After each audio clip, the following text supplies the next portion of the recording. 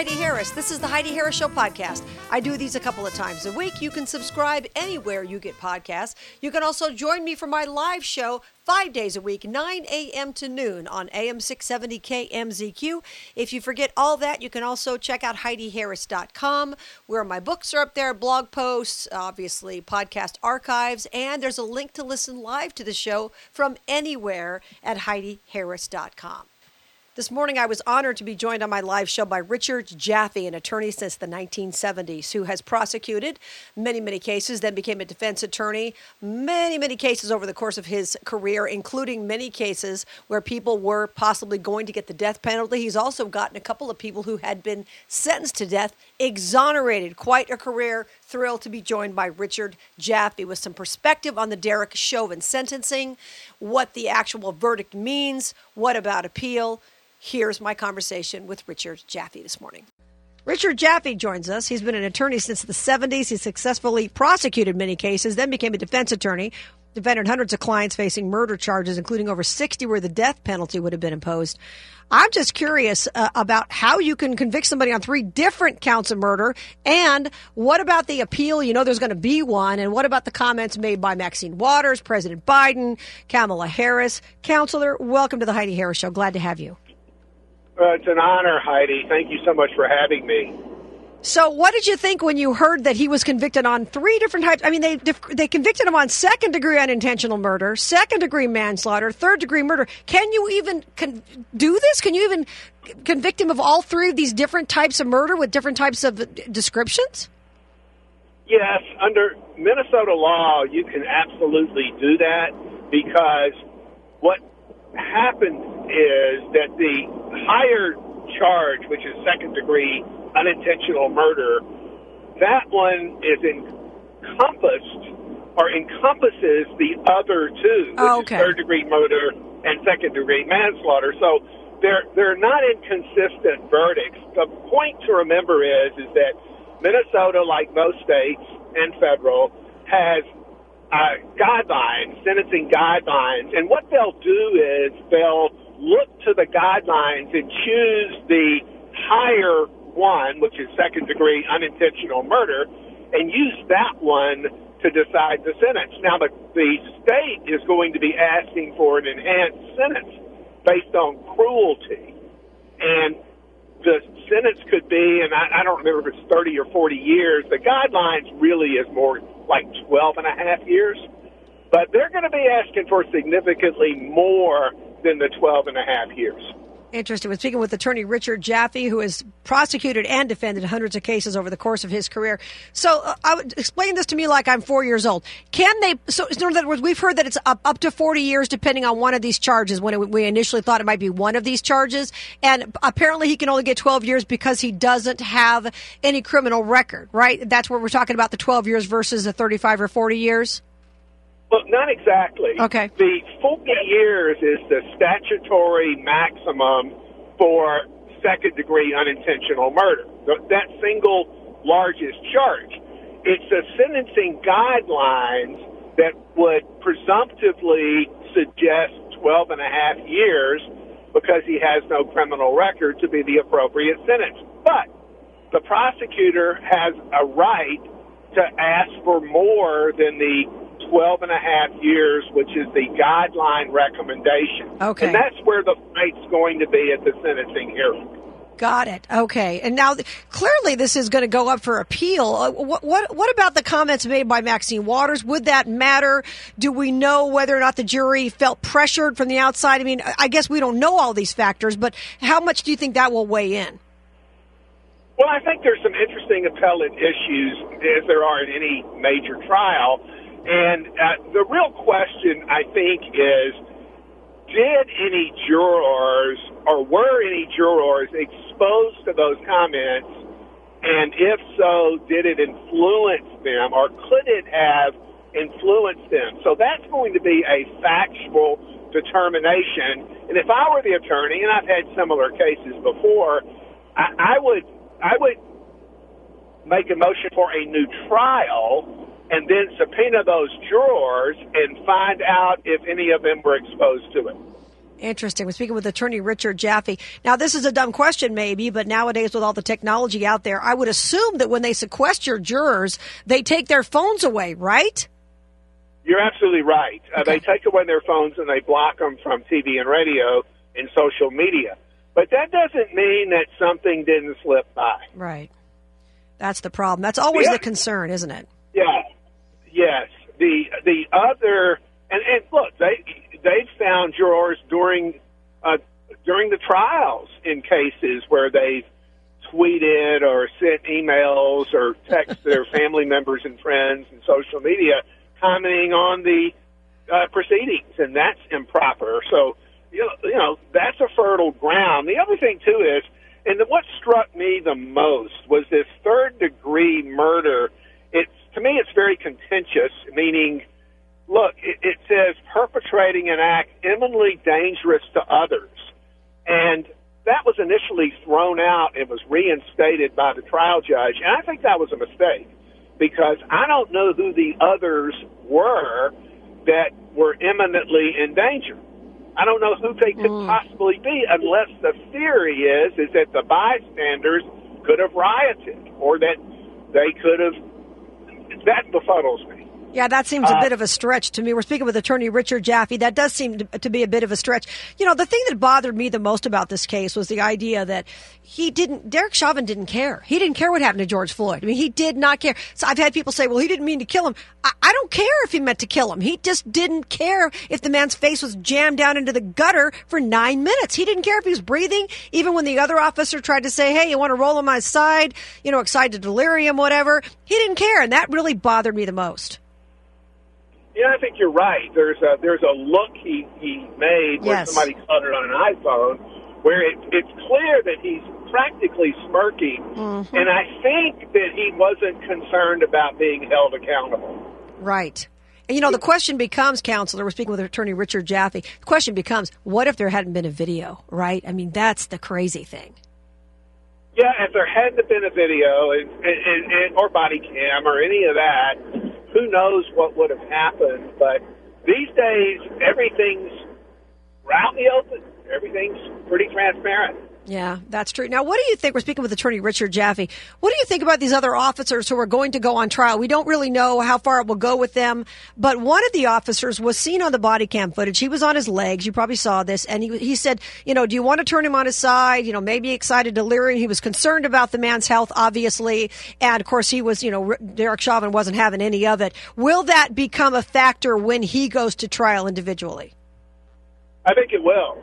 If he was doing anything to mitigate, then that's in his favor. The real question is, what responsibility legally did each of these officers have to intervene? That's going to be the real question for the future trials. Right, because there's a moral obligation that you have to stand up for a fellow human being, and there were people on the curb yelling, you know, screaming obscenities at the cops. I probably would have been too because of what they were seeing. But then, you know, there's always this, you know, the standing. You're a police officer. You're higher ranked than the other one. You don't really have the right to speak up. I believe one of them was fairly new on the job. So there's that factor also too. Yeah, they're going to be different standards, and you're absolutely correct. The ones that were in supervisory capacities had a responsibility to step in. The ones that were less than that, then the question becomes, it's a little more than a moral. It certainly was a moral one, but it's a little more, is it, what do you do if you see someone in the process of hurting someone else, even if it's a fellow police officer? Do you sit by and let it happen, or do you intervene? Right. And the question, yeah. Yeah, but I was going to say, because the question is what's morally required, which a lot of us would say, you know, this is morally correct, versus what's legally correct. That's where the distinction's got to be made, right? Well, that's absolutely right. But there might be legal responsibilities. For example, you're going to need to look at the policies that they were trained on. Were they trained to step in if they see a fellow officer going over the top?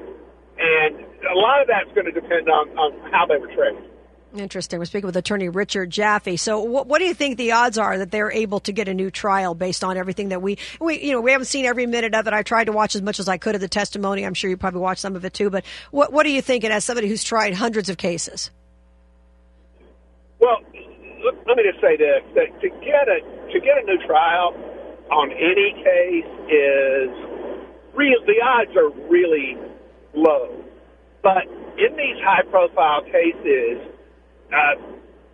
they look at them very carefully. And if there's any issue of evidence or otherwise, such as whether they should have granted a change of venue or whether a juror was exposed to Maxine Waters or anything else, these are weighty issues, and they're going to be looked at very carefully. But I would never give odds or handicap the chances of winning on appeal, except to say that, generally speaking, they're always low. Interesting. Now, I've talked to one of my friends. We'll have him on tomorrow. He's a radio talk show host in Minnesota. He told me that, because I was thinking, Derek Chauvin, they got him dead to rights. We've got him on this video, all different versions. I don't care what kind of angle you look at it. It looks terrible. And I wondered, didn't they offer this guy a plea? He said that they didn't offer him a plea. Is that something that could come up on appeal? That cannot come up on appeal. In other words, it'll have no weight on appeal. But that's unfortunately, and I think you and I have even talked about this before, that's the politics involved. Right. There were a number of people that were urging that this be pleaded out, and for whatever reason it wasn't. But that is not really an appeal issue for the most part. Interesting. So that can't come up. The idea that anybody else, they probably would have given him some kind of a possibility for appeal, but there's no way in this case, and you can't do anything about it. Yeah, I think that's right. There's a legal maxim cause you can't selectively prosecute, meaning you can't treat one person differently than you treat others similarly situated. But that's not going anywhere in this case, in my opinion. Interesting. We're speaking with attorney Richard Jaffe, who has prosecuted and defended hundreds and hundreds of major cases. You've defended many, many minority folks over the course of your career. And, it was interesting that the Derek Chauvin case, nobody brought up race, which I don't think was a factor in this. Any comments on that? It's a great question, and I'm glad you asked. I was interviewed 3 times yesterday here in Alabama, and none of the people, the news folks, and they're good ones, asked me about race. I brought it up anyway, and I said exactly what you said, Heidi, which was it's interesting and revealing that race did not appear to be a factor, because it's a factor in almost every case. So it's clear to me that the jurors were looking at this simply as, did this particular law enforcement officer go way, way too far? And race, in my opinion, did not matter in this case. And I think that's refreshing. Yeah, I think it is refreshing. We're speaking with attorney Richard Jaffe. Also interesting was the fact that all the police, I didn't see any police officers testifying on his behalf. Everybody seemed to distance themselves from him immediately. That's absolutely right. And because we all know, and you said it a little while ago, is that it just objectively, he just went so over the top, so far off the mark, so off the reservation. And I don't think anybody wanted to taint the police department more, or themselves, by testifying for him.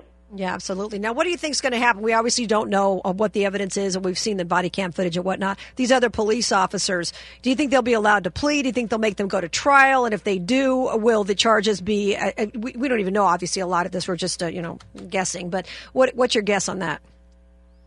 It would be a guess, but I'm guessing they're going to let a good bit of people plead out. I don't think they want another trial for clear reasons, reasons of disruption, reasons that it's probably not necessary to try to send people to prison for not intervening, although they had a legal responsibility to probably do that.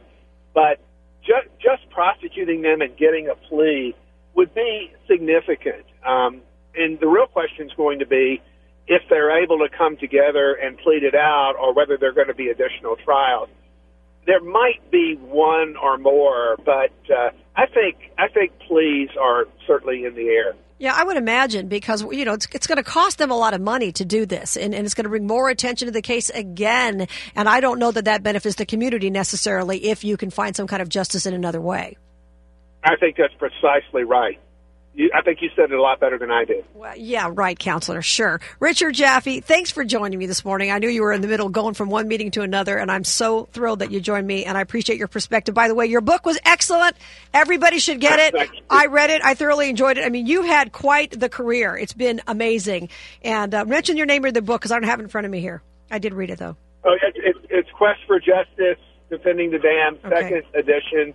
Thanks for the great interview. Thanks for spending time with me, and thanks for mentioning my book. Well, no, it was excellent. Once again, I'll mention it's called Quest for Justice, Defending the Dam, because you've defended a lot of cases that nobody wanted to get near, and you've had tremendous results for a lot of people who, other people would have just said the heck with them. They don't have any money. We don't care. Doesn't look like a good case, and you've been doing this your whole career, and I really am grateful that you've done this.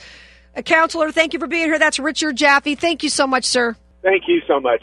What a privilege to speak to him. We will stay on top of this situation with Derek Chauvin because obviously this case has implications for the entire country. Don't forget to join me weekdays, 9 a.m. to noon, live from my radio show on 670 AM KMZQ. We talk about local issues, national issues. Whatever the story of the day is, we're on it on the Heidi Harris Show. Until we meet again, remember, you were created for a purpose. Here's Tony Scott.